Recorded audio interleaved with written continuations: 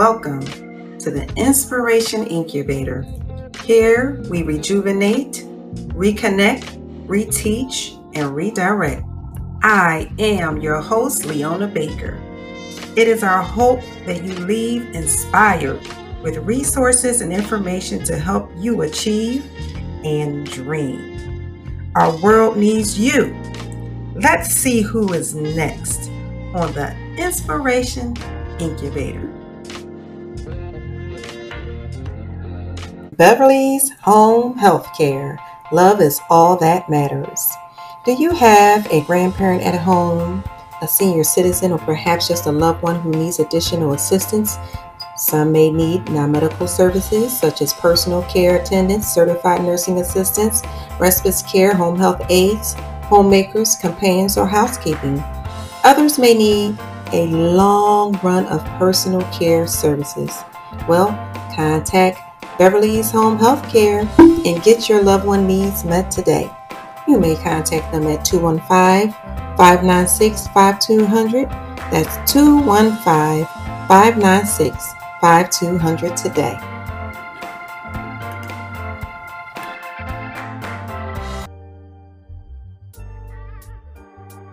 According to New York Access Wire, up-and-coming entrepreneur Anthony Money Shy Beverley has been setting a reputation in the real estate scene of Philadelphia. In partnership with mentor Dr. Developer Joe Williams, they and Artesian Townhomes have transformed the property business in the area from revamping the Avenue of the Arts, constructing the next campus for a university, and providing hundreds of houses in the Philly area. What most people do not know is this promising tycoon's inspiring life story. Before reaching his current success, Beverley was not born with a silver spoon. In fact, his life was not ideal. He grew up in one of West Philadelphia's Mill Creek projects and was exposed to street life. His troubled childhood almost cost his life.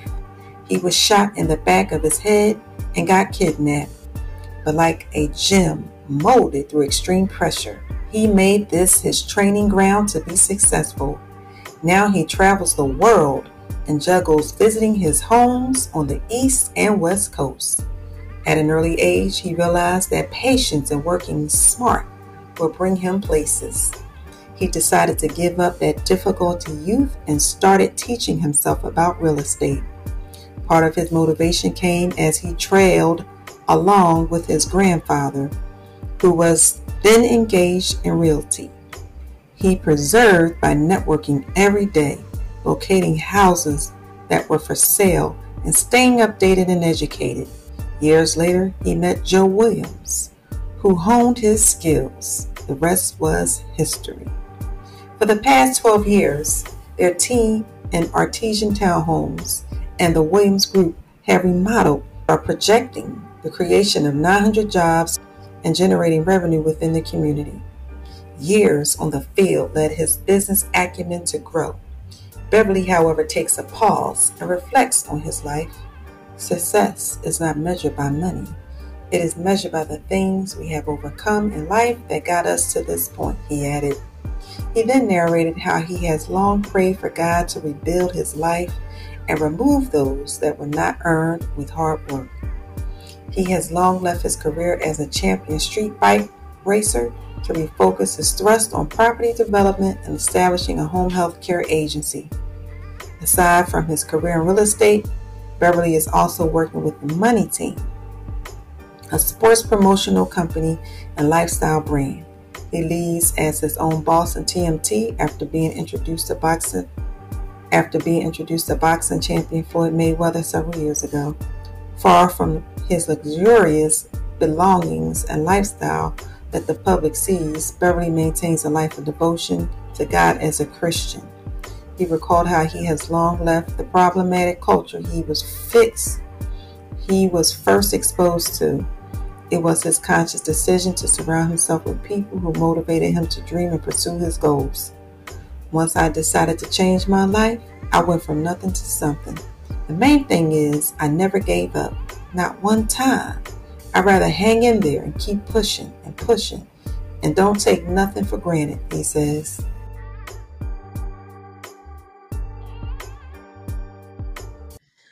Well, hello, Anthony Beverley. Welcome to the Inspiration Incubator. How are you? I'm doing fine. How are you, Miss Leona Baker? I am doing awesome.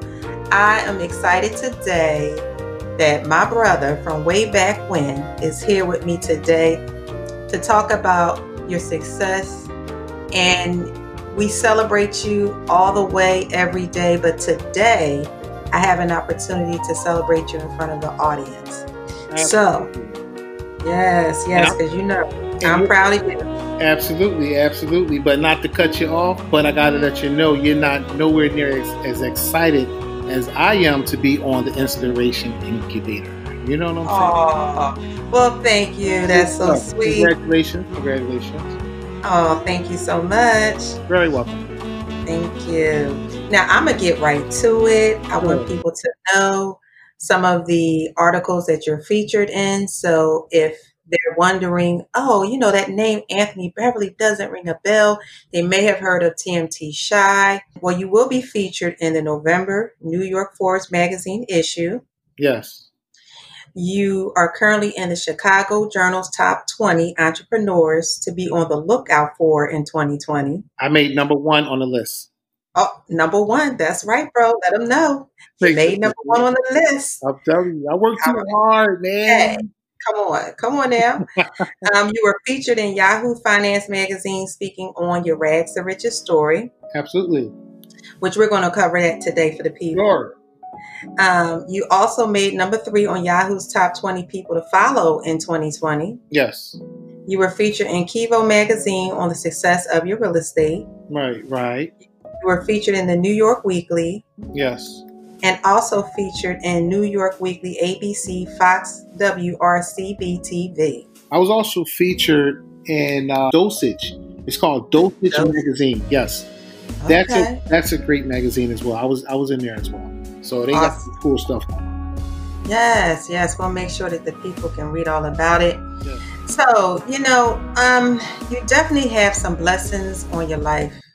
Okay, now I call you Big Bro. I call you TMT Shy, Anthony Beverley. Right. But most of all, I refer to you as Bro. Okay? Right. And for the people who don't know, the reason is that we go way, way back. Oh, God, dude. Wow.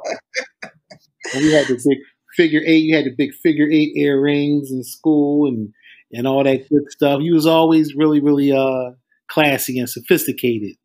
Oh, thank you. But we go further back than that, though. For sure. So what's your first memory of me at Cassidy Elementary School? That's how far we go back. So I remember this one particular day they put the teachers put to the side for the children, and they entitled it Play Day. You remember that? Play Day. How did you not remember Play Day? Yeah, so I remember recess. Right, of course, right? So they named it. It was called Play Day, and we get to play all day. That's exactly. Wow. Yes, and so I used to do like somersaults and gymnastics. That was. I remember that. You were the muscle man. I remember that. So I was walking on my hand down like those stairs. Remember the stairs? Oh my gosh! Yes. Right. And outside, it was on a terrace, and it led all the way down to the bottom of the playground. So the yard, and I was in your way, and I damn near kicked you, and you almost killed me. You better get moved. You had your little girlfriend clique, whatever, and you got so mad at me because my damn shoe, my little worn out shoe. Oh, because I was for the projects. I remember that. I do. You was like, yo, move it, Anthony. You get on my nerves. Move. Well, you know what? I had a bad experience probably when you said something about your shoe tapped me now. I remember. You remember, I'm going to say his name. This is a disclaimer. I remember. Evans, of course. Yes. He took his hand and it landed somewhere it was not supposed to. And Man, I lost it. Oh, And God. I I was. remember that. Yes. He was a real pain in your butt. I remember that. That is Well, funny.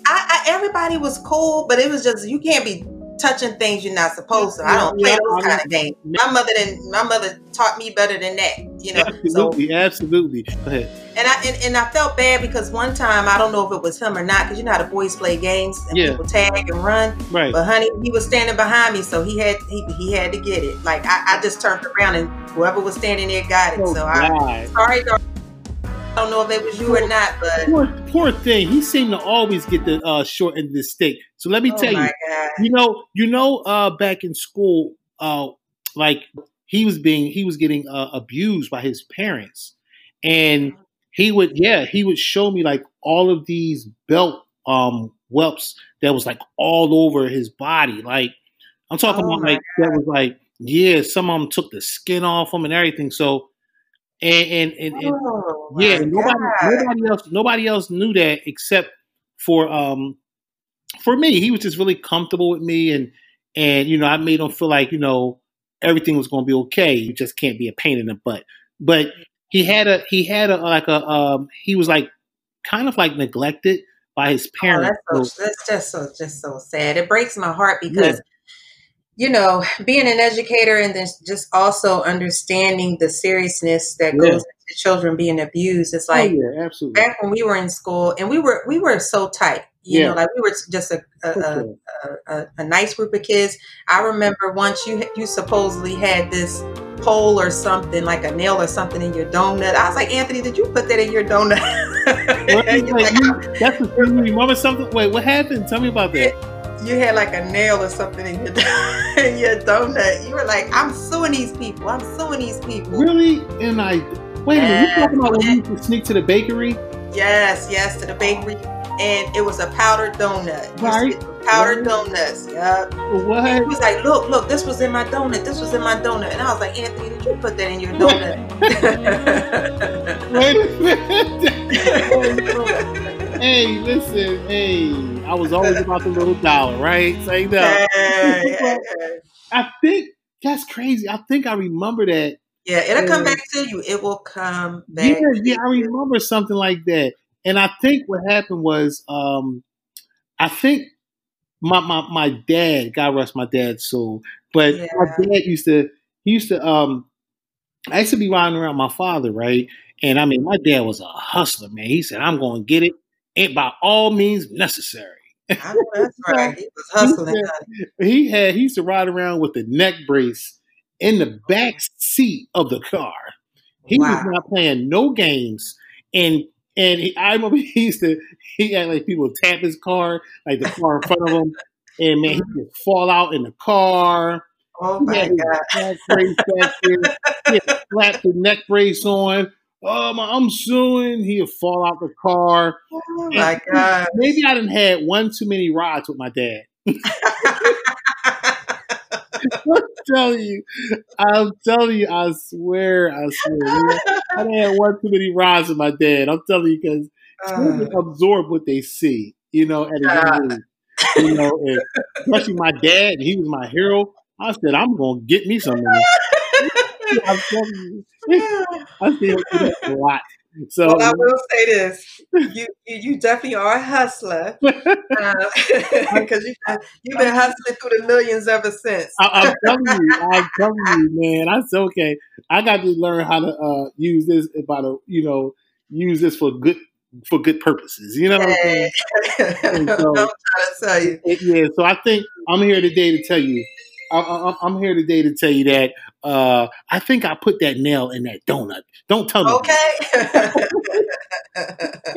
Hey, but we it's crazy because coming up in Philly was just like a close knit community, depending on what pocket you were in. Yeah, absolutely. And you know what I mean? Like on 51st Street with my grandparents. Yeah. Parkside, we were close knit, tight. Yeah. And then when I was with my mom up in Winfield, we were close knit, tight. And because we came from, a large family, my siblings and I, we treated everybody like family. Right. Right. And even in Cassidy, I didn't bother anybody. I was pretty quiet and stayed to myself until Fredia and I became friends after we fought. And that was only because she was picking on me because I was just quiet and to myself. So I was the kind of person, you don't bother me, I don't bother you.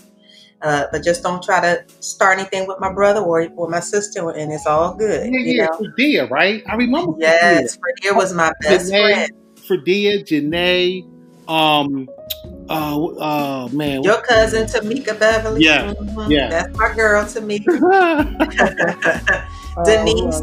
And what's so sad? I'm not going to mention, a specific name, but since that time, I'll never forget. I will never forget being an adult and seeing not any of our classmates. No, for the first on the corner, right? In the 60th Street. I know you're talking about. Yeah, I was trying to figure out her name. I cannot remember her name. Yeah, it broke my heart. It did. That. Oh it broke my heart. Oh yes. Oh yes.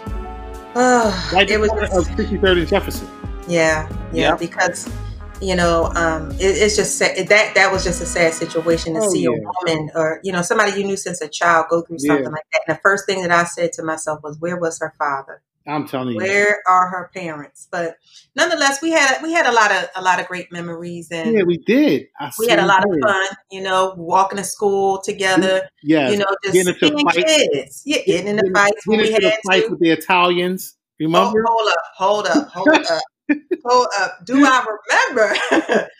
Hold up. Do you remember my mom? How about that?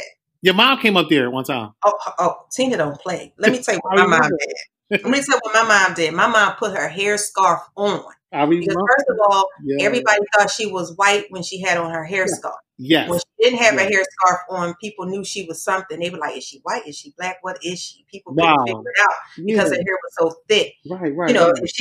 When she didn't wear her hair straight. Okay.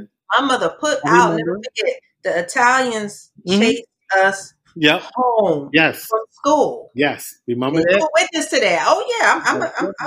Trust me, I'm gonna be writing books for days one day. The podcast is not for nothing, okay? I'm telling you. And so we were running home and we ran straight home to my mom, and my mom said, what in the world? She said, hold up, let me grab my bag. She got her bag. She walked us up to the street. She walked up. It was either the barbershop they were in or the store. I think it was the barbershop. My mom walked up in there. She said, let me tell you something right now. You see these kids right here? 1, 2, 3, 4. You don't know the board? Mary Leon, she said, these are my kids. And my kids got to go to school. So she said, girl, by the time she got done with them, everybody was friends. I'm telling you. Everybody was friends by the time, because Tina was not playing. And she said, and if they chase you again, it's over. It's a wrap. It's going to be an all-out war. She was not playing. She said, because my kids got to get an education. My mom was always pushing education. Education.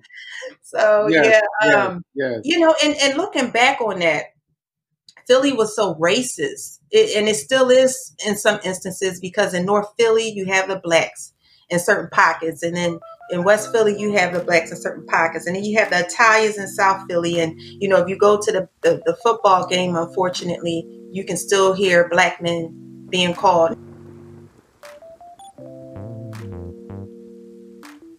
Absolutely. And it's just unfortunate, that's the way it is. But as I became an adult and I realized with my sons, and I understood that I did not want my sons to grow up in Philly because of the streets were changing. It was different when I was growing up and people knew who Mr. Baker was. They knew who my grandfather was, and I had a certain amount of protection. But it started to change because my grandfather was getting older and my uncles were getting older, and I didn't want to raise my sons in that kind of environment, you know? Yeah, absolutely. So I didn't want the streets to have my baby. But nonetheless, we're going to move on. We're going to push forward. So those are our days with Cassidy.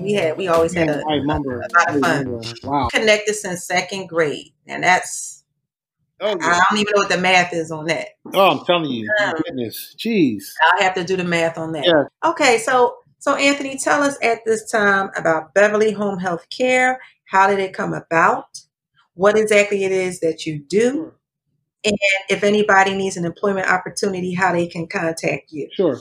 Well, Beverly's Home Healthcare, I named it after my last name because I wanted to be a household name. I wanted to build a brand, and I'm a healthcare provider. I pay individuals to take care of their loved one, family, or friend.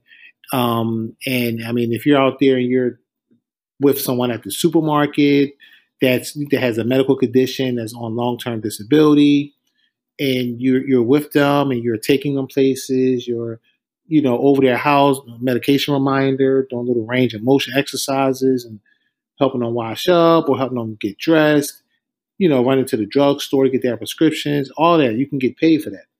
So, so they could definitely contact me at beverly'shomehealthcare.com, or my office number is 215-596-5200. And just let me know, say, hey, I was referred from Leona Baker's podcast station, and that way we could I could contact my sister Leona and say, hey sister, they coming, from your podcast station, here's a little referral fee. You know what I'm saying? So we're, Okay. we're, All we're right. opening up in LA, Las Vegas. We're here in Philadelphia, Harrisburg, and we're going to be opening up in Jacksonville, Florida. So that's I would say that's actually like my 3 to 5 year business plan. So Awesome. yeah. So that's kind of cool. And with my agency, it's more than just home care. That's what makes us different. Is that you're going to come out a winner, not just some people are comfortable with being a caregiver. That's fine, Yeah. but Yeah. so that's super awesome. You're taking care of people, but we offer more than that. There's great potential with my agency. So I don't want to give away all the goodies, Right. but yeah, And you definitely have a blessing on your life. yes, absolutely. Those Yeah, who do not know, before moving millions, you grew up in Mill Creek Projects in yeah, West Philadelphia. yes, Not only were you shot, but you were kidnapped. yeah, absolutely, absolutely. That's right. Can you discuss any of the details of that time period in your life when trouble was the only way and the only wall of success that held you captive at that time? Of course, absolutely. I mean, it's a part of my story, and it can help change someone else's life before they head down that wrong path, you know. But sure, you can ask me anything you want, anything. But yeah. So, up to what point do you want to know about? Because I'm excited to tell you. I'm listening. I'm all ears. Go Yeah, for it. yeah. So, I was a street hustler, Hmm. but I was into the streets, but I was never put it like this. I always had Jesus Christ in my heart, Mm. but I had to go through some things um to know how blessed I am. You see, because Amen. people they go through things. The people that don't go through things in life are the ones that should reevaluate their life and say, "Look, Mm. things is too perfect. What am I doing wrong?" Whoever's out there, you guys are listening. If you're going through things, that's because the devil knows what your future holds. He knows what God has in store for you, and the devil wants to throw these obstacles your way, hoping to turn you away from the Lord. But Amen. whatever happens, don't ever let no one throw you or turn you away from Jesus Christ. Hold on to his hand, and he will show you he's his word and his gospel is the word of God, and they are one, and it will guide you down the right path, and it will show you how real and how Jesus Christ's promise will always be with us. Because if you just be patient, like if you're having issues, go through the storm, continue to pray. Don't just pray when you're having good times, but pray when you're not having good times. That's when the test comes in. You Mm. know, how many people can go through tragic situations against themselves, their family, all those type things, or relationships, and still get on their knees and pray, or just don't like just pray to the Lord, talk to the Lord, and that's the test right there. That's when the test comes up. So just stay focused, guys. Stay focused, because with me, I went through some things when I was into the streets. Like I said, I was never a hustler that like was going around using his little street so-called quote unquote power, which there's no power except Jesus Christ.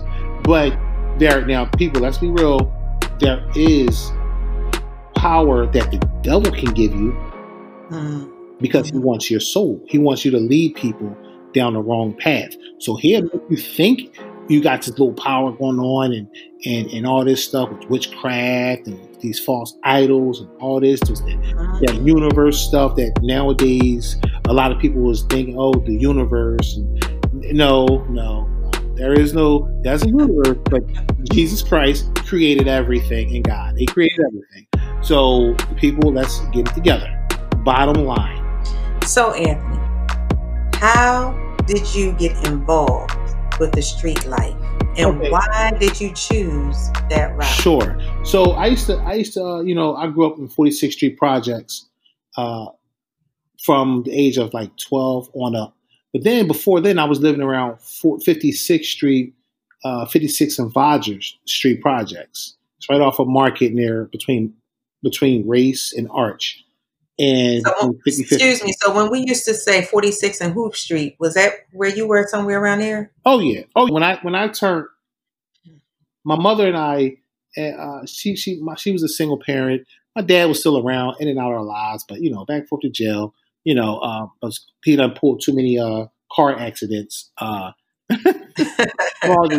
incidents, but it's all good. But so he was in jail. My mom moved us when we were like 12 years old, around 46 in Fairmont. That's Milky Projects, and we were literally about 4 blocks down from Hoop Street. So that was all good. So we was all like in cahoots with each other, like family. So I used to see all the guys, I was in the projects, you know what I'm saying? My mom was always a worker. She was always a worker, raising 2 sons. And we used to see like the street hustlers, driving by in their cars and all that. And I didn't really have the structuring from my father that I should have had. That happens when you have that broken household. Nowadays, that's missing that structure. So and it's like another statistic. I get it. I get it as a single mom, absolutely, and the statistics that I had to overcome with my sons. Yeah, absolutely. So I get it. And so I believe that's very, very important to have, not to get off track, but to have dinner time. Put down the phones, put down the tablets, put the computer up, sit down. Let's have dinner time on the table. Let's family should discuss what's bothering their children, things like that, and discuss, come up with a game plan on how, you guys can fix the problem. They have, bullying going on, and the parents the children feel like, we got to rebuke that suicide demon. That's a demon going around, and the children feel like they don't have no one to talk to because they have a broken household. And so we need to just try to get back into speaking family time. Absolutely. Help them with their homework. Us parents, don't just slide them the phone and tell them, sit down somewhere and get on your tablet or your phone. Don't let the phone or these devices raise your children, please. Right. Please, because the devil works through tablets. He works through technology. The children are on their phones, and next thing you know, they got little pop-up ads, pornographic pop-up ads, and that's it's bad, guys. It's bad, man. So we got to protect our children while they're on them tablets. That's right. But anyway, so and we really didn't have that structuring, but my mother was trying to do the very best she could do. Children needs their father as well. That father can give them that structuring that a father is meant to give to their children. And so we got led astray, seeing the little fast cars coming through, the nice cars and the motorcycles and all that. So me being a natural born hustler, actually, you remember Malik Ruff? No, not Malik. I do. Yeah, I Malik remember. Ruff. I remember Malik because Malik was short, Yeah, and I yeah, remember when he got yeah. shot and killed, and I was hurt about that. Yeah, what happened? You said when he got killed, right? Yeah. Yeah, Hmm. yeah, exactly. So Malik and I used to see Malik. He used to have his little job. We was in about fifth grade, fourth, fifth grade, and when you're in, fifth grade, it's like fourth and fifth grade. It's like, and you see one of your classmates, he pull out $50 or $60. His little ones, his fives, and all that. He like, damn, like. So I seen that one day. We was walking up the hill to Lansdowne. We had got off at. You remember the store right there at 63rd and Market? I mean 63rd and Lansdowne. Right, I remember. Right. So we used to walk up there, nice to see him. We used to stop at a little store before we go to school. And he used to have his little money and everything. I'd be like, I'm like, hey, help, man, can I get a job with you? What you do? How you making money? And he was like, I sell papers for the Overbook Press. That was my first job, was the Overbook Press. So Wow. he put me down. We was delivering papers. My mom let me get the job. The guy came to our house and pick us up and go drop us off, put us on our little routes. And I was just always working, trying to get to some money. And that gave me a taste of what life had in store, that I had to make my own money because nobody's going to make it for me or give it to me. We got to work hard for it. And so, but then I end up stealing somebody's glasses. I don't know what the hell for, but you kids, you do stupid stuff. I got fired. And once I got fired, my next job was, about this time, I was about 13 years old. And I was actually working at Shopping Bag at 48th and Brown. That was right across from the our Mill Creek projects. And, I was working and working. I was a little stock boy because I lived right around the corner. And I was making, I wasn't getting a pay stub. So I was getting paid cash under the table every week. And I think I was making like $75 a week. That's pretty good for a kid that young. I mean, back then. So it was like, yeah. So when I say hustle, I was working legally at Shopping Bag, and I was bagging bags and stocking.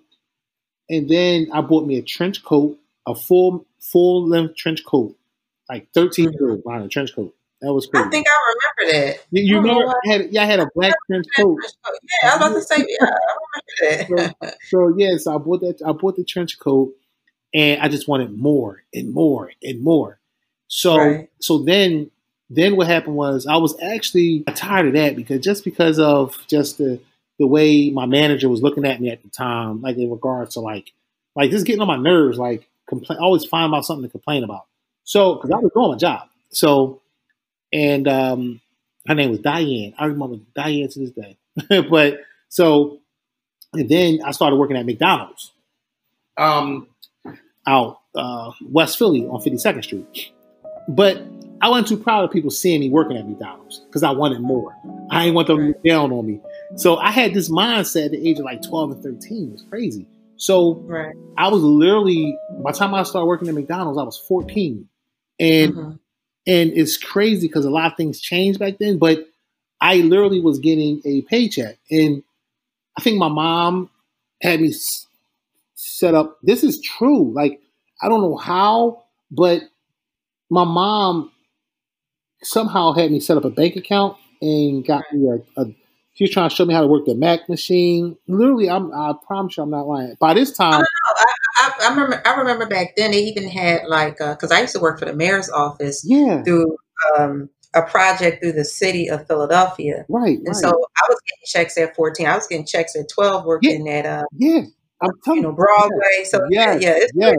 I'm telling you, it's crazy, right? So like I tell people that, they're like, nah, you ain't getting a check. Yes, I really, really was. So and then it's just that then I was doing this little it's crazy, man. It's crazy. When I was working at McDonald's, I figured out a way to like hustle McDonald's, you know, and it was crazy. Like I would, you know how you place an order on the cash register?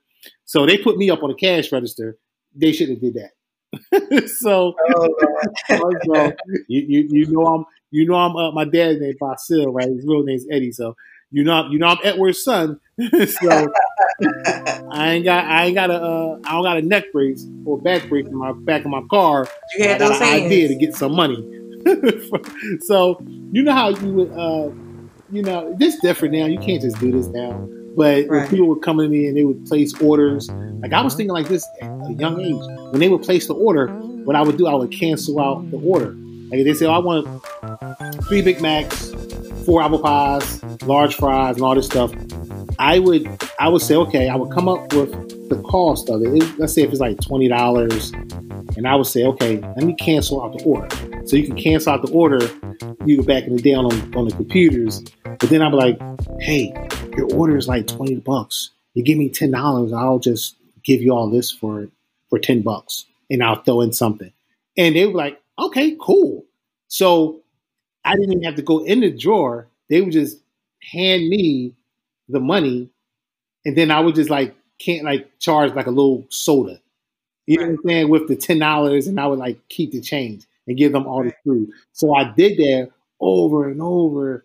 And then I just, oh my God, man, I was making all this money. But then their inventory started coming up short. they said something is wrong. I was like, it sure is. So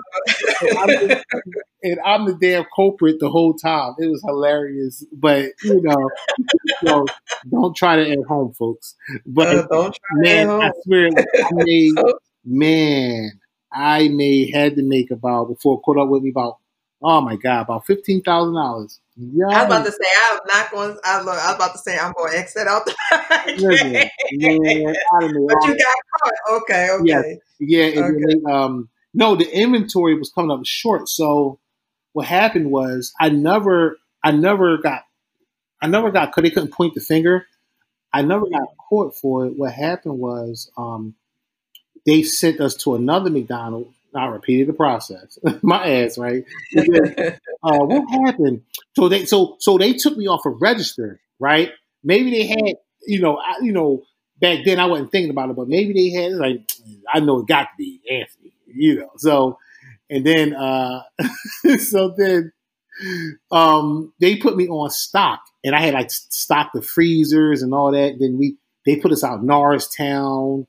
We had to go all the way out there. I think they would have a little ride to come get the employees and take us out there. And we was like loading up the freezers and all that. That wasn't my thing. So I was like, okay, this job is burnt out. So then we would see, I would see all the street hustlers. And then that's when I started getting involved in the selling drugs. And which I found out a way to scam that. Well, but how do you just walk up to somebody? They just walk up to you? No, well, there was this guy named G from New York back in the day. He used to have a red Cherokee with like all this loud music. That was like the in thing back in the day. And I was like, wow, this is, that's cool. And I was always the type. Where did I see him? I had finally seen him at 34th and like 34th and Walnut. They had like this rap show with like all the old school rappers there. And I said, oh, that's that guy G that rides around with the music. I said, man, he get money. I was thinking like that. And I said, I want to shoot. I want to know, what can I do? Right. I was like, how can I help him make some money? And then maybe I can make some money. And I approached him, and I just like, we rappers. And my brother and I, we had this little rap group back in the day. Like, what Project Kids didn't rap, So right. And I said, hey, our name's Three the Hard Way. That was our group name, Three the Hard Way. And I was like, my name Fly Dante. My name was Fly Dante back then. And what was my other name? Fly Dante. It was Fly Dante, and I had another name, Tat. T. So my brother's name was Mr. Ed. He's like, I don't want to be no Mr. Ed. I ain't no horse. So, but we said, your name DJ Mr. Ed.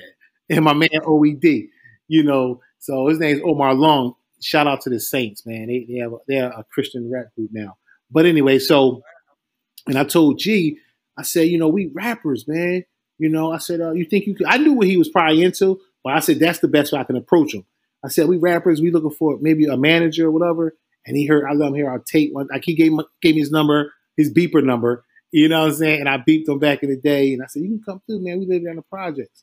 So him knowing we in the projects, that's where all of the and all that. And he saw opportunity as well. So we started hanging around him. We got into the drugs. And then one thing led to another, making money. And then I found that by me being I found that I really had a niche for knowing how to just turn nothing into something, and I just had to go through what I went through to utilize it in the way that the Lord meant for me to utilize it. So I make some money, and then a guy got jealous of me because I was making all this money in the projects. How did he know you were just because what you were wearing and? Huh? Is it because of what you were wearing, like your clothes? No, because I actually opened up like the middle building. We had 3 project buildings that stood tall high rises, and I opened up one of the spots. I did what G. I did what I saw G do because I started running his spots, and then I mimicked his system, and I did my own thing. So, and then so I did that in the building, and they knew that was my little stuff, and it was crazy. I would come in the house late at night. I learned about the shifts, you know what I'm saying? Working like a 10 to what was it? It was crazy, man. Like a 2 to 10. We got out of Lamberton. This was now moving into Lamberton days. We got out of school at 1:15. Remember that? Well, no, Leona, you didn't go to Lamberton. You went to Cassidy. Okay, so Lamberton, Lamberton was down the street, down the road from Cassidy. And we get out of school like 1:15. So I was home literally by like 1:45 because I jumped around to 31. And I would get home, and then I would start my shift at 2 o'clock afternoon to 10 in the evening. So I learned that it was all about shifts, and then I ended up mimicking that system but getting my own thing. And it was crazy, and I just started coming up from there. But then, things started to get crazy. It took a turn. Yeah. Yep. And people, I started seeing so-called friends getting jealous and mad, and they trying to get their guys to kidnap me and all this crazy stuff. But I was still relatively young, when this happened. But these are the things that I went through. And then I started to go back and forth to New York, getting my stuff. I'm just saying, I just keep it real. It's crazy what I was thinking. I was dressed up like a college kid. I would literally get on the bus, the Peter Pan bus, go up there, and get my little stuff. I made me a little connection up there. Like I'm doing this. I was about, now when I was doing this, I was about like, jeez, I was like 18 when I was doing this, like 18. And, I had bought myself, my first car, Citation. Then I bought a Cherokee Jeep. Back then, I did it like my guy G. I mimicked his little Jeep. So by me, going up back and forth from New York, I started getting more and more stuff. I was trafficking my own stuff, and but I never loved it. I will always pray and say, God, can you help me to stop doing what I'm doing? Right. And what happened was, then I started driving up there, and I used to take like, I was just like a little college kid, and I would take like a radio with me with books, and I was putting the stuff in the back of the radio. Like I'm talking about like a nice size radio, and I was like, Dad, I don't want to keep doing this. If I could do this, in a good way, and I would talk to the Lord and ask him, I would be okay if I could do this just in a positive manner. I started getting, I was in the big leagues, and then what happened was, one day I looked at the buildings downtown. I was in the projects, right? I went outside and I looked at the buildings downtown. I went up to like near Market Street, 46, and I was like, I want to be a successful businessman someday. But what happened was God knew my heart. Jesus, He knew my heart. He knew I didn't want to do what I was doing. Right. You just got Yeah, caught up, and yeah, a lot of times people get caught up of in course, their environment. yeah, of They course, get caught up in absolutely, the absolutely, situation. yes, And absolutely. so one of the things that I was always taught was, you can't judge people. You can't. And one of the best things that ever happened to me was, being raised and born and raised in the family in which I was, because I had so many different facets of Yeah, lifestyles to absolutely, learn from. absolutely, And so absolutely, you were learning from the lifestyles for of the sure, different people for sure, that you were exposed to. for sure. And there were desires that you had, there were things that you wanted, but you knew deep down inside, okay, this is not right, because look at everything I have to go through to get it. But Yeah, at the same time, if you didn't take care of you, who was going to take care of you? absolutely, absolutely. I'm telling you, and then that's yes, and that's how it was. And Yeah. I just knew, once I said that, then you know, that's when I told the Lord that I want to be successful in whatever it is that He has to take away, take it away. So when Anything that, you told the Lord, when you had that conversation with God, yeah, shortly thereafter, is that where the kidnapping yeah, yeah. happened? So no, not even then. So 16, the kidnapping happened. That was fair. That Yeah, was really yeah, going on. yeah, yeah. Yeah, Okay, so okay, hold it wasn't on. even. That's not even when I was illegal. Like I was legal then. You know what Okay, I'm saying? okay. Let's back up, because because see, stuff like that is frightening to me. Right. It really is, because you know I can see the times are changing. Like I said, Hmm. I had always felt safe at one point, Right. even though Philly is, one of the top cities in the United States of America where murder is at the top of the list. Um, it may be third or fourth in the United States at this point, but coming up, because we had elders, your name in those streets meant something. Yep. Now, as my grandfather started to get older, I was still a Baker girl because of my uncles, and so I was able to walk through the hood without any Right. blemishes. Right. I mean, I was safe. But at the end of the day, it was the hand of the Lord always there. It wasn't necessarily just my grandfather's name or just the people that knew him. And I'm grateful that God covered me in that way. Yeah. Because when I think of the brothers who have passed, even since me being in Houston, the gun violence is just so real. When I'm Yeah. constantly hearing about these brothers dying, Yeah. it just breaks my heart. So you mean to tell me in 2016 somebody kidnapped you because they were watching you? Because I'm sure you were wearing your watches and your jewelry, because that's one of the things that you do. You invest your money, Yeah. and you buy watches, you buy Yeah. Yeah. diamonds. Yeah. Yeah. I'm That's gonna get to all. it's an investment. Yep, that's right. I'm gonna get to all that for sure. So I'm gonna speed up. I'm gonna speed up things. And so basically, as I came up one day, like I said, after I told God to take everything away, that's when indictments started coming down.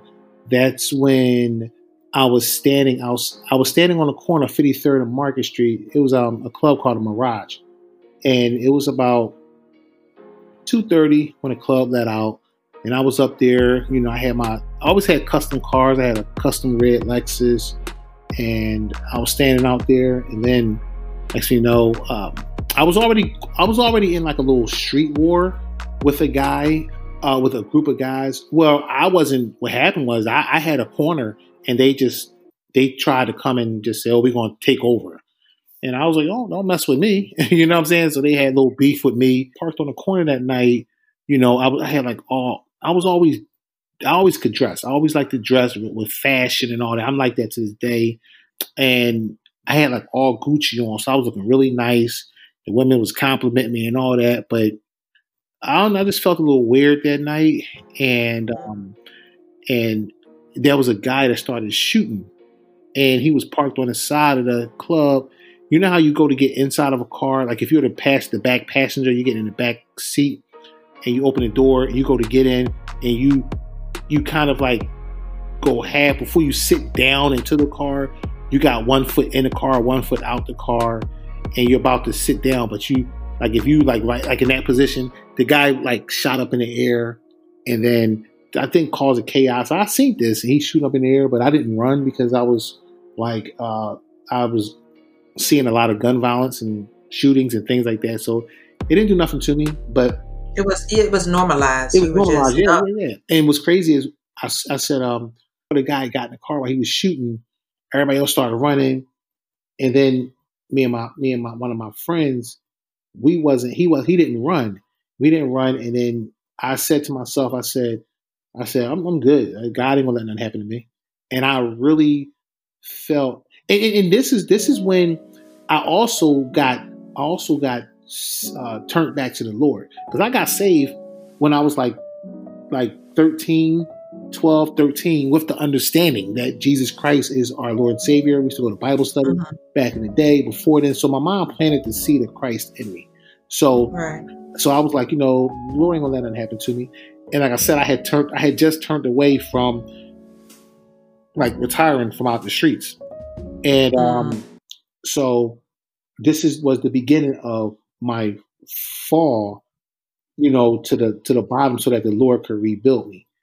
And so when that happened, I went to get my car, and next thing you know, the gunshots went off. And I was hit in the back of the head, and my friend got hit in the back of his head. I drove myself to the hospital, and I was like, I can't be doing this like this. I gotta chill. I can't be doing this like this. And I said, I'm gonna leave the streets alone. Then I started getting into like white collar crime type stuff, with checks, bad checks, and money and stuff like that. And then I got caught for that as well. So that's, like I said, indictments started coming down and all that stuff. And I went to jail. I did my time. And, one of my friends had set me up before I went to jail. In the mix of that, I was always being under investigation, because one of my so-called friends from back in the day, it was three of them. 3 guys that I knew. It was 3 different cases. They set me up, and so that taught me a lot. They wore wires on me, things like that. So, by me not having no assaults on my, violent crimes, and I just had like petty crime, you know what I mean? So it was like a slap on the wrist they gave me. But I did end up losing everything in the mix of when I was making that transition. I got a job at the Marriott, because my lawyer was like, hey, you want to have a job, before you go and find that judge. So I did that. I planted a good seed in me. And I was like, oh, okay, I could do this. I could find myself working and stuff, And then I educated myself on real estate. So I started closing real estate deals. I taught myself how to buy and sell properties, and without no money out of my pocket, things like that. And my family was so used to me selling drugs, being a good person. Well, I was taking care of your family. Yeah, they know I had a good purpose, a good heart, but then it's like I'm selling drugs, so like you're poisoning people. But you got to talk about the mindset of what it was at the time, so then they can recognize how to get out of it. That's right. Or how to make a choice to get out of it. For sure. And then that's so I ended up building a real estate portfolio, and I ended up buying land that was in a good area, and I partnered up with my mentor.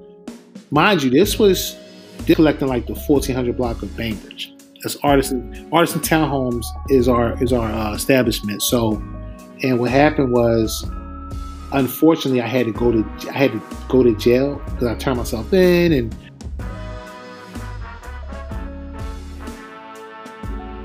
so yeah. So what happened was, I went to jail. I came home, and we got the land appraised, and we collected 3 blocks of properties, 1400 Bainbridge, Pemberton, and Cater Street, and we knocked all the homes down. And so the thing is, as I was buying and selling real estate, when I was making that transition from out the street into the legal life of a businessman, we would, I'd take my profits and buy out the homes. So as I collected all the properties, we then, once I the land appraisal came in at $12 million for the land. Oh wow! So what happened was, my godfather, who was my partner in on this, he held the fort down, and continued to, we had our blueprints and continued to, build the first 2 model homes and all that good stuff. And he was giving me the progress as I was in jail.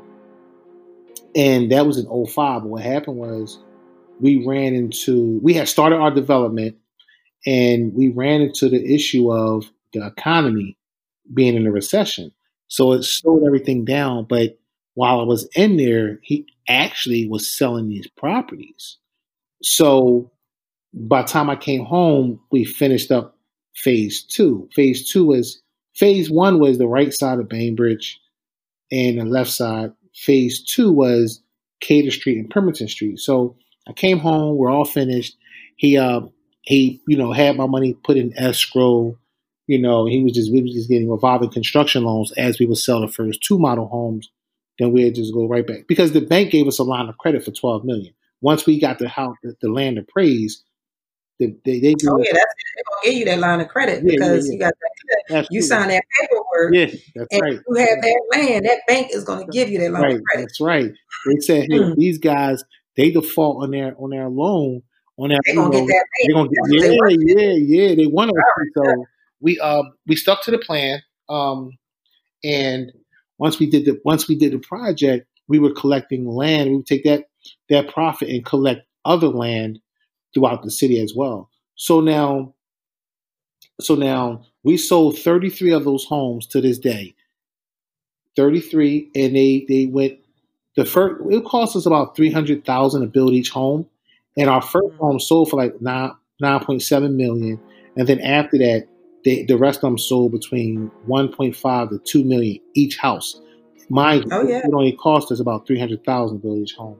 Let me just do the numbers for them real quick. Yeah. If you sold those homes for $1.5 million and you had 33, that's about $50 million. Yeah, and it cost us about $300. Yeah, it cost us about $350,000 to build them.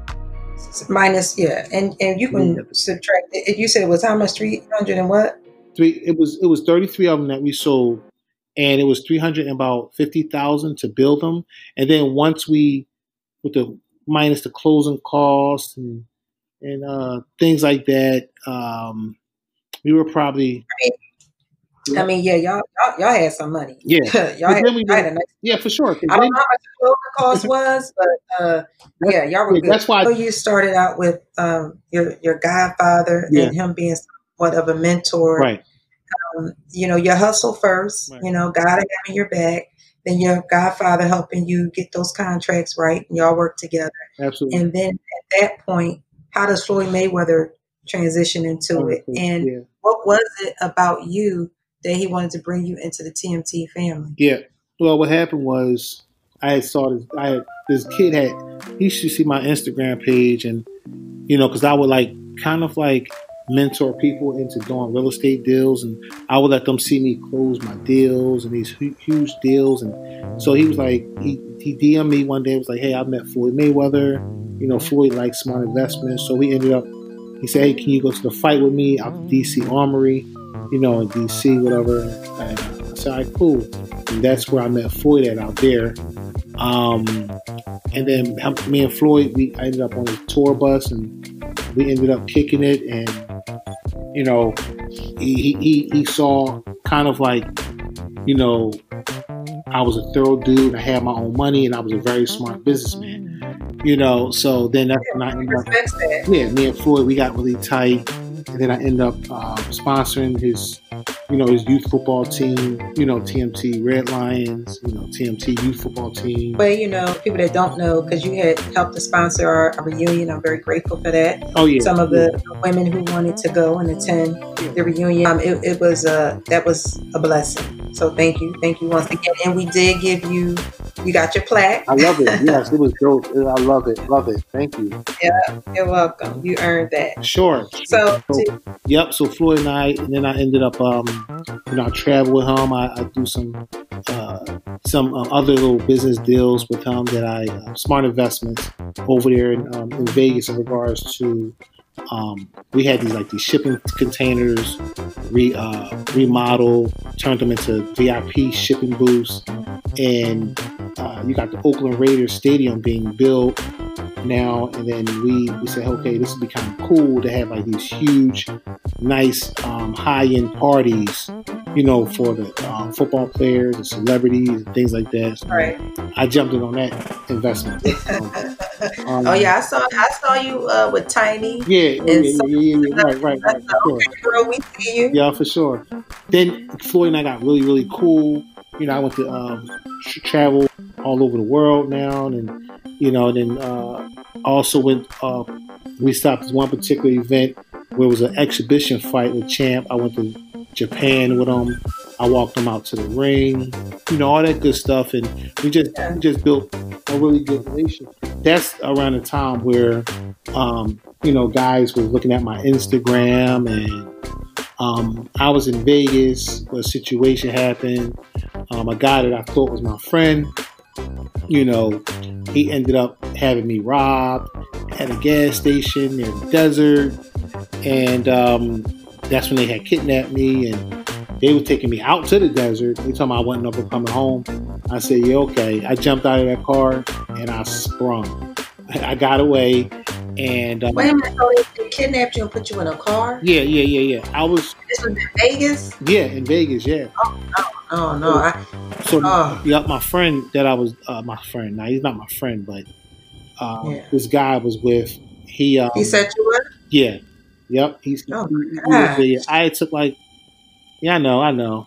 I took $250,000 in cash out there, because I was going to try to look for a home out there. You know what I'm saying? And at the time, buy a home, and I was going to make a cash offer for it. And so, but at the same time, I was doing a little promotional video of TMT, the money team, and all that good stuff. So he knew how much cash I had on me, and he kept calling around for me, for me to come hang out, whatever. And he was, he never had called me this much before, but this one particular day he was calling, and then what happened was I had went out with him. I met him, and he was like, "Yo, you can bring your money and all that stuff, and I know you like to shine and all that. You ain't got nothing to worry about. I got the pistol in the car and all this." And I'm like, and like I said, I had got too comfortable with. Kind of I left my street senses behind. Yeah, my street, I left it behind. And, because I was so used to doing legal things. You understand? Yeah. It kind of almost cost me my life, but he was asking questions that I should have. Some red flags should have went off, but it didn't. Right. And so I only took $5,500 out with me that night. I left the rest of the money at the hotel because he was telling me, "Yeah, bring your jewelry and all that stuff." And like I said, it was really stupid. I didn't realize it. And I'm from West Philly. Are you kidding me? But, yeah. I tell you, you know what I mean? You can take me out of Philly, but you can't take Philly out of the girl. My spidey senses be on. That's another story. But anyway, go ahead. I hear you, sis. And it was just I should have recognized it, but. No, but God got you, because the thing is, he needed that man to be exposed. Yeah. He needed that man to be exposed, and he also needed you to be careful. Exactly. At the end of the day, we have one life I'm to telling live. you. Who you And telling? I don't, we have one life to live. And here's the thing, I don't judge people. Like with me back in the day, I would have my little pocketbooks and my name earrings and all of those things. But I worked for that. Mm-hmm. So it wasn't that my boyfriend was taking care of me, because I've had so many people ask me, who girlfriend are you, or who's taking? I've always taken care of myself. There are only two men that have taken care of me, my daddy and my grandfather. Yep. I've only had two relationships my whole life. Right. I've dated a little bit, but I've only had two relationships, and I have children from those relationships. So the point is, I have always hustled myself. I have always taken care of myself. All of my brothers around me, you and a few others, all y'all millionaires. And technically on paper, I will be in a little bit, but I gotta get there, and on God's terms. Of course, it's what happens when you least expect it. Yeah, and I don't want women to feel like they can't have relationships with brothers who are doing well because they're worried about the stigma that some people want to try to put on them. Right. Because trust me, if I had somebody put millions in my bank account, I would not be on the podcast. Yeah. I wouldn't be on the inspiration incubator. Okay, I would be cutting some other deals. Right. We'll never get cold. But it's coming though, because amen to that. That's right. For sure. Because I never expected. I know I was destined for greatness. But I mean, I'm private jet. My Rolls Royce is on the game. I'm talking about paid for cash. So you got you all the way up. Yeah.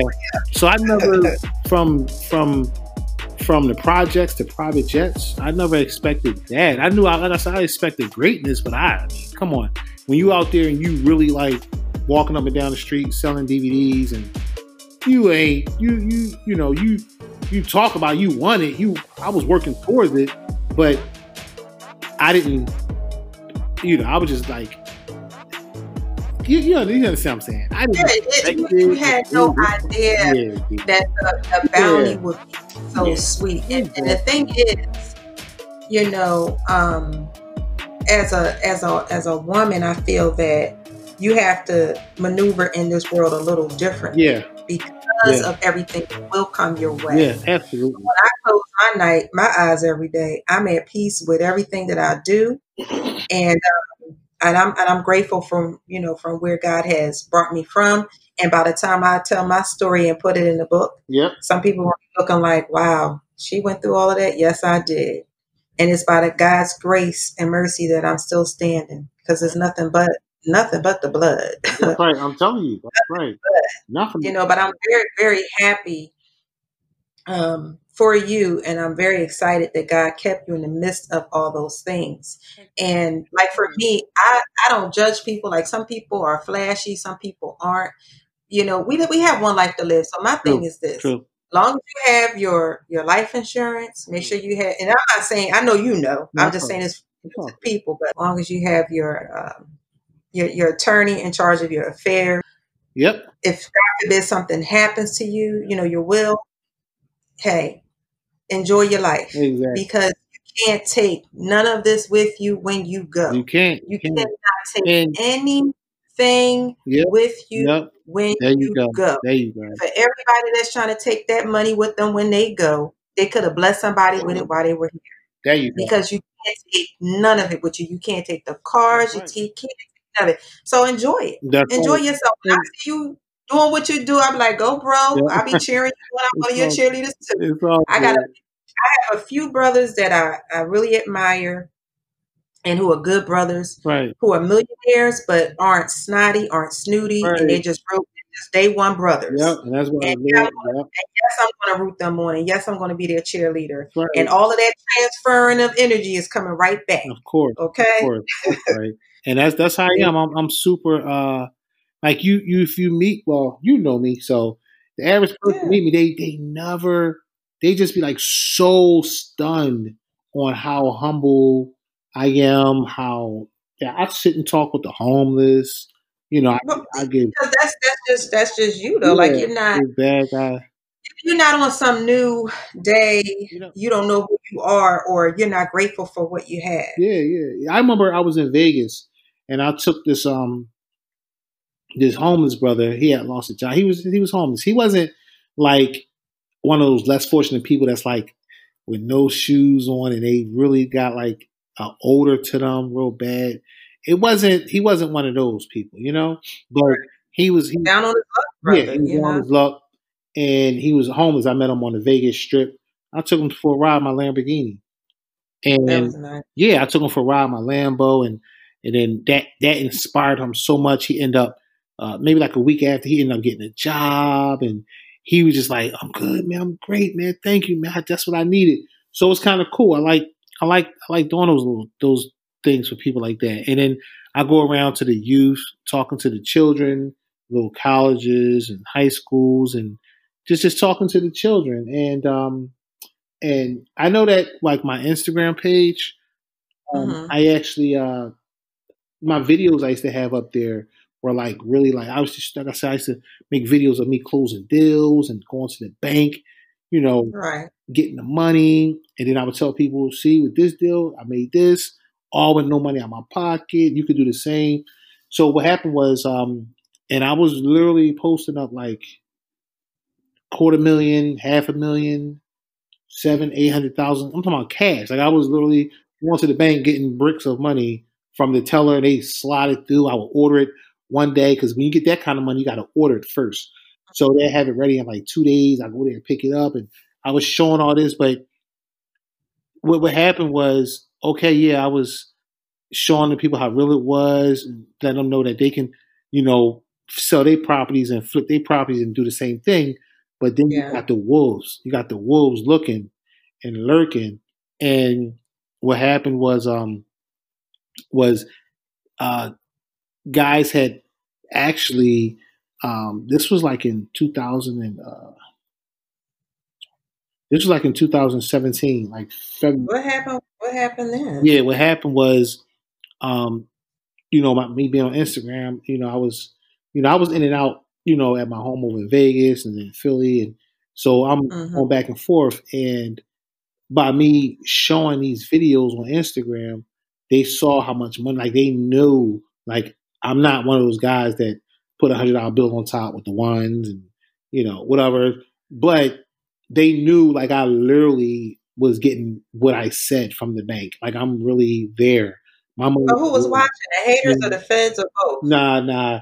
It wasn't the feds because it was all legal. That is the most beautifulest feeling in the world. Well, yeah, that's what I'm saying. Who watching? The It was haters? yeah, it was a guy that knew me. Again, it was a brother that had knew me. Um, he was watching me. It was a dude that grew up with me. He was watching, and they both got together and put a tracker under one of my cars. And No. yeah, yep, they put it was Don't tell. You know what? I got to see now. they You gonna have your these accused tonight? how was that? Damn. Yeah. So Oh they put my gosh. a tracker under my car. They got these trackers, whereas though, Oh, I know. I yeah, heard. Oh, and trust. yeah, you could put it inside of a magnetic case, and then you can like pop it up under somebody's frame, and you'll never know it's there. And it'd be going to their right on the app on their phone. They could be following you the whole time. So, and that's Crazy. what they I did. better Yeah. check under my car every now and again. Man, it's crazy. I'm telling you, it's crazy. There, people don't So look when you at the found time. it, did you press charges? What happened? Well, this one particular night, I always pray and ask the Lord to watch over me, even in times where I don't know what's going on, because the Lord knows everything. And you always got the double, trying to Trying to get in get piece in. of it. And so I will always ask him, Lord, protect me and watch over me, Lord. I know, whatever's going wrong, whatever the devil got planned for me, rebuke him in Jesus' name, in Christ Jesus' name. And I'll be praying. I pray hard, even to this day.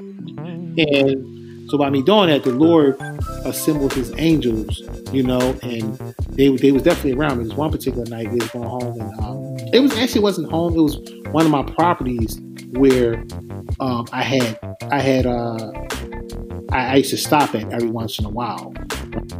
When I was walking in, I went in, and as I went in, I went upstairs, and I never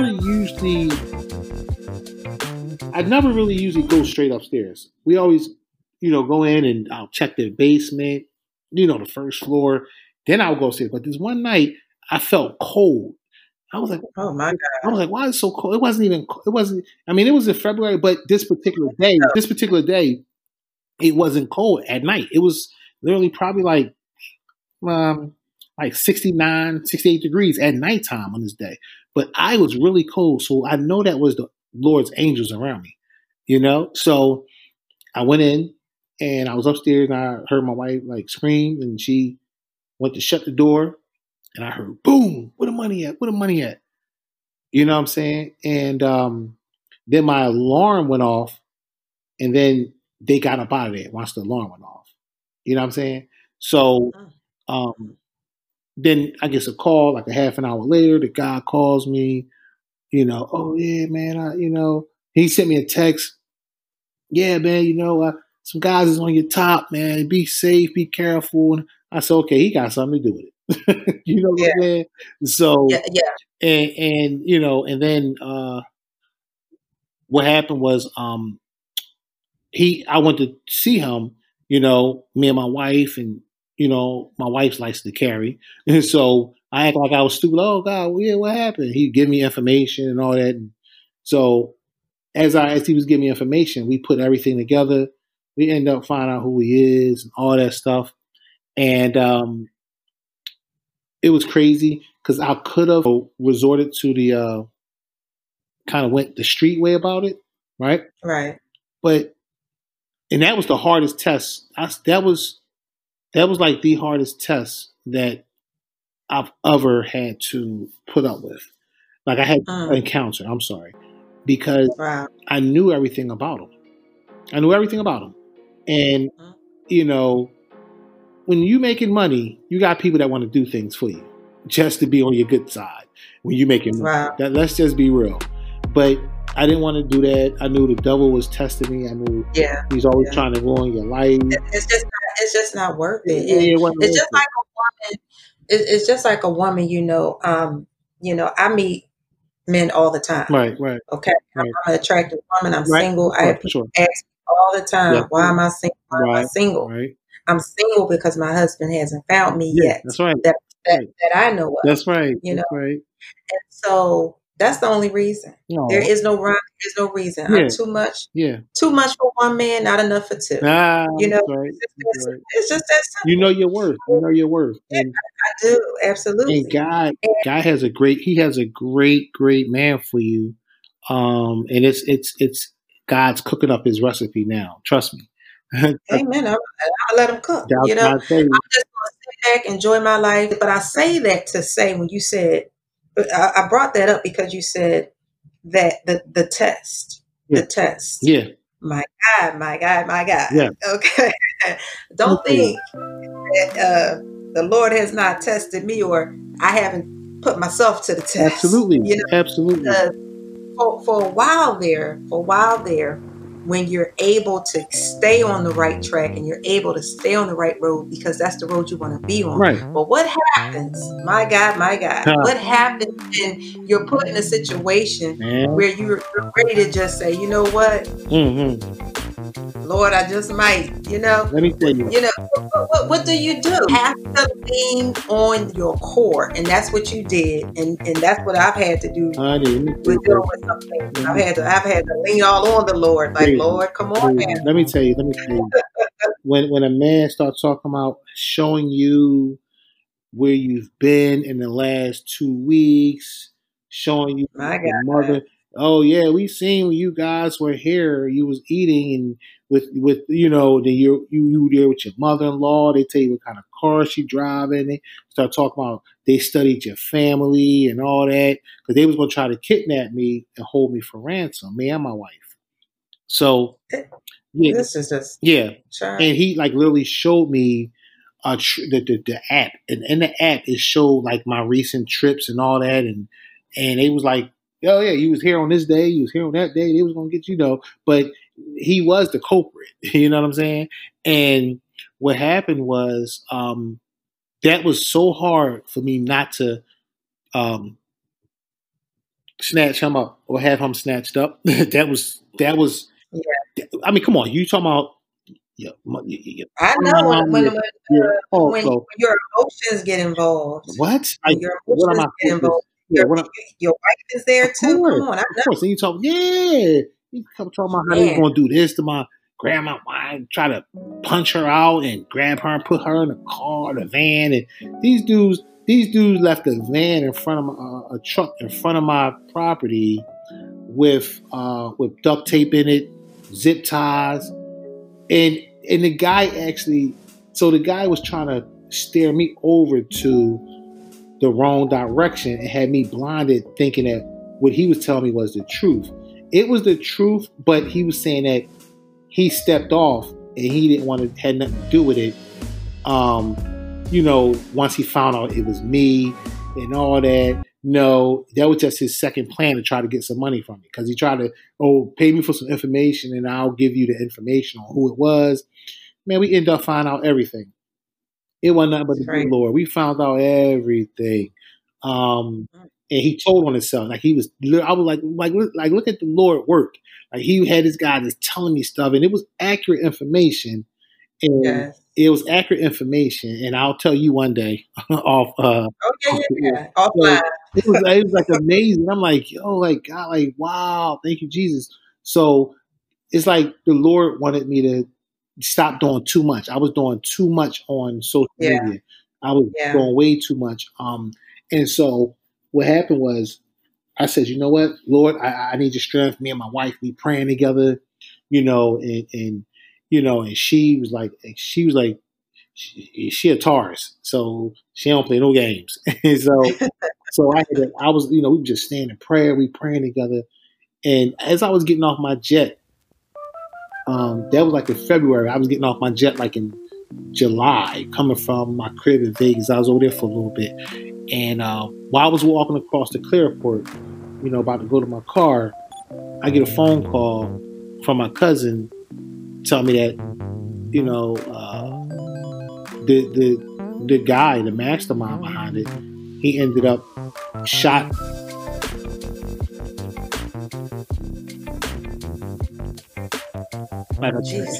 So I didn't even have to do anything. And his karma did it for him. Because he was doing this. Like, this is what he was doing. He went to jail for a long time, and then he came home. He was still doing the same stuff to people. You know what I'm saying? And it was crazy. It sounds crazy. I keep words. I keep my Bible. I keep books around me to help keep me on the path in which I need to be. That's right. I'm not perfect, but I try to get to where I'm going in life. I don't ever try to be perfect. I'm trying to align myself for the things that I'm praying for the desires that God has put in me, and it's going to be work. There you go. And for people that just want things to come, no, you're gonna have to work. Yep. There you go. Okay. There you go. You can't expect people to. I get that all the time. I mean, yo, what's up, Money Shy? Because people, they know me as Money Shy, or Money Team Shy. So hey, Money Shy, man, put me on. That's how they speak it. They put me on. Right. What's up, man? Let me, let me hold something. You know what I'm saying? Talking about cash. But the most famous one is put me on. I mean, I get that from a lot of people, family, and all that, and it's crazy because you can't expect someone to put you in a position that you have not deserved. You don't deserve it, so why would I put you in a position that just puts you right there, like no hard work, you ain't have to go through nothing, and just give you the silver spoon. There's something important that was missing. It's called the process. Yeah. There's a process there's one thing for someone to give you something as a blessing and say, hey, I just want to bless you, this is for you. And it's another thing to go to someone with a heart of expectation.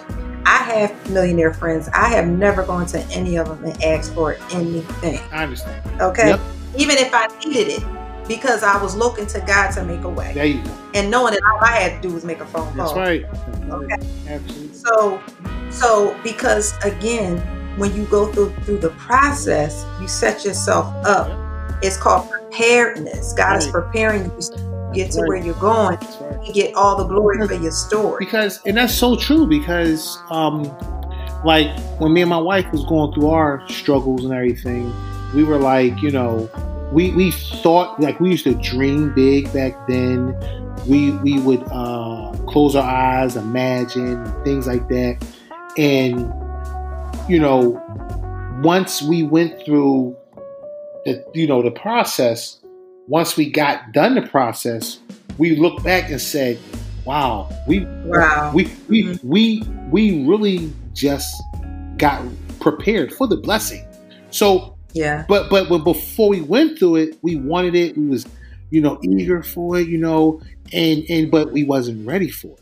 Like literally, like I know that. So, but then once we made it, then it's like, damn, I realized that I wasn't even ready for it back then because of all the things that we had to go through. I had to go through. It was with her. She had to go through everything that we had to go through. It was like, damn. Like, what if we just had the blessing overnight, but then we still would have we didn't have this right. We didn't have that right. We weren't ready for this because of this. We didn't know about this. So it would have been a disaster. It would have. So it was on God's time. So we had to go through the process to become beautifully formed, like a butterfly. You know what I'm saying? And that's so true. Yeah. That's so true. Yeah. And what some people don't know about the butterfly is if you take the cocoon of a butterfly and you attempt to open it up, you are not helping the butterfly, because the butterfly needs to take its wings and it needs to break through the cocoon to strengthen the wings so that they can fly. But if you take your hands and you try to open up that cocoon too soon, you just damage that butterfly. Wow, ain't that something? When we change ourselves, our lives change too. Some people are stagnated. If you want to grow, you have to be willing to let people, places, and projects go. That's right. So when you're growing up.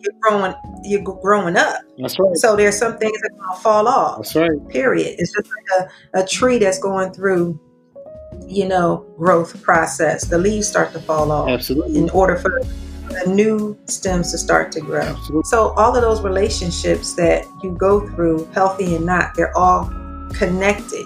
But in the end, you have to understand which ones do you desire, which ones are helpful, and which ones are hurtful. Our behavior should match our thoughts and actions. History repeats itself until we learn from it.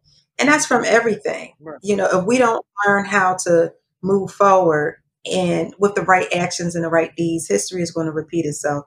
So at the end of the day, bro, learn and live. Live your life the way that you want to live your life. That's right. Learn from your mistakes. If you know you got people tracking you down, like you said, you had to rear it back a little bit. Yeah. Learn, move on. That's right. Because we can't take any of this stuff with us. So when I see people, traveling with their wives and, taking their children on vacations to Rome and Italy, I love to see those things. It's very inspiring to me because that's where I plan to be one day. That's right. That's right. Going on vacation. And absolutely you should be taking your children. Absolutely you should be taking your wife and your loved ones, because these are the core relationships that matter. Yeah. Sometimes we get so caught up our surroundings and we get so caught up in our day-to-day that we don't realize we are not in control. We are not. And when COVID hit, I call it the equalizer. It let everybody know, shut it down. I'm telling you. Okay? Time to shut it down. That's right. Period, point blank. Doesn't matter how much money you have. It doesn't matter what you look like. It doesn't matter where you live on this planet. Your location. You have to shut it down. Gotcha. And if we have not understood in this climate that we are all one people, all children of God, and that we all have more in common than we don't. And if these men, instead of them running around here, some of them, they darn near 60, still don't want to commit. You got some sisters the same way. I'm not just going to call the brothers out. We're living in a climate where healthy relationships are necessary because, there's HIV and AIDS out here. You just can't be out here sleeping around. And it's hitting our homes tremendously in the Black and brown communities. People dying right and left. And then you have a surge of cancer coming on the scene. I lost, unfortunately, and I want to dedicate the podcast tonight because I learned of another sister, and it just breaks my heart. Another sister named Jennifer. She passed. I just learned about it in the process right before you and I started to come on the podcast, and my heart just goes out to she and her family. My God, and of course my heart goes out to Barbie and that family. And it's just like every day I turn around, somebody is leaving this earth. And I just ask God to just help me to use every bit of me that I have to get the messages out to the people that need to get the messages so that they can be inspired and help me to balance with loving my child and doing the things that I need to do since I am a single parent, because people are leaving out of this world. I mean, back to back to back. And there are young people, and this is not COVID. I mean, young people just dying, dropping dead. And I am just like, my God, I just don't understand why people won't invest in their families more and invest in, loving one another more. So, right. But I want to ask you a question. Sure. The question I want to ask you, what advice would you give people who are wanting to be millionaires and they're not there yet, but they're wanting to become a millionaire because that's on their to-do list? Mm-hmm. Well, the advice that I would give is that don't put a time frame on when you're expecting to make your first million. Reason being, because if you're looking at like, oh man, I gotta get this money. I want to make my first million. I want to hurry up and make it. I want to be rich in 2 years. If I ain't rich in 2 years, man, I'm gonna be upset with myself. Don't put a time limit, because it's going to happen on God's time. All you do is continue to plant your seeds by networking, educating yourself with in whatever craft or field or sector of business that you choose to go in. Just continue to network, educate.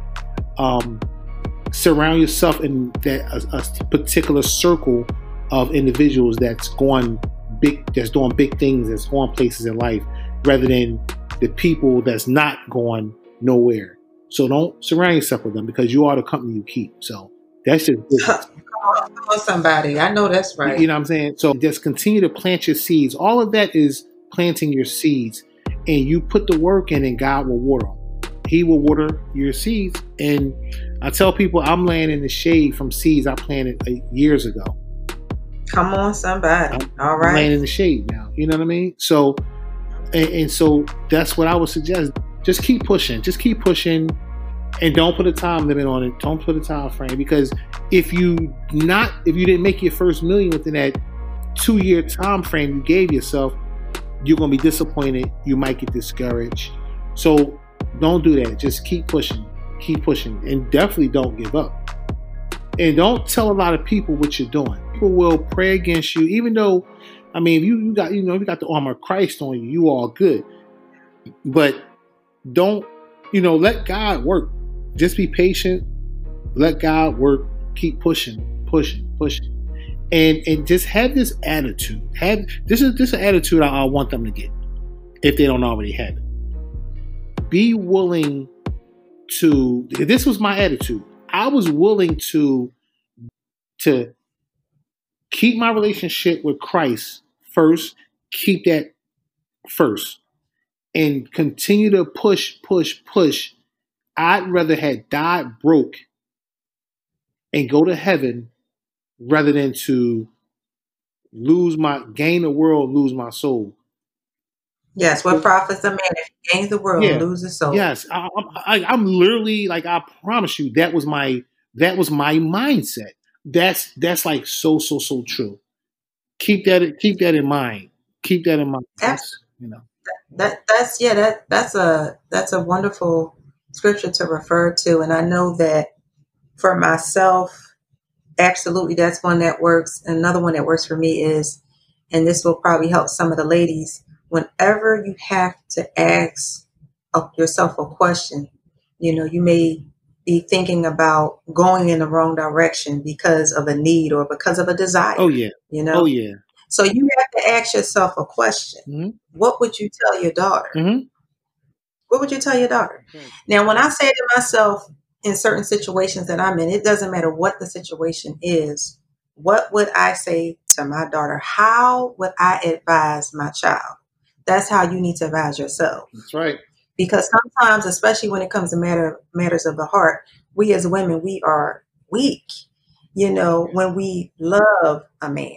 Right. We some strong people now. Black women are some the strongest women on the planet right about now. Okay. Yeah. But when we love a person, that can be our weakness. Or when we have a desire to be with a person because we don't necessarily desire every and anybody. Right. Right.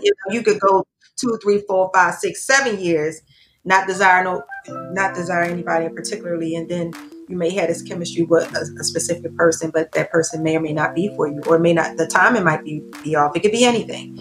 But the point is, you need to ask yourself the hard questions, and you need to love yourself like you would love your child.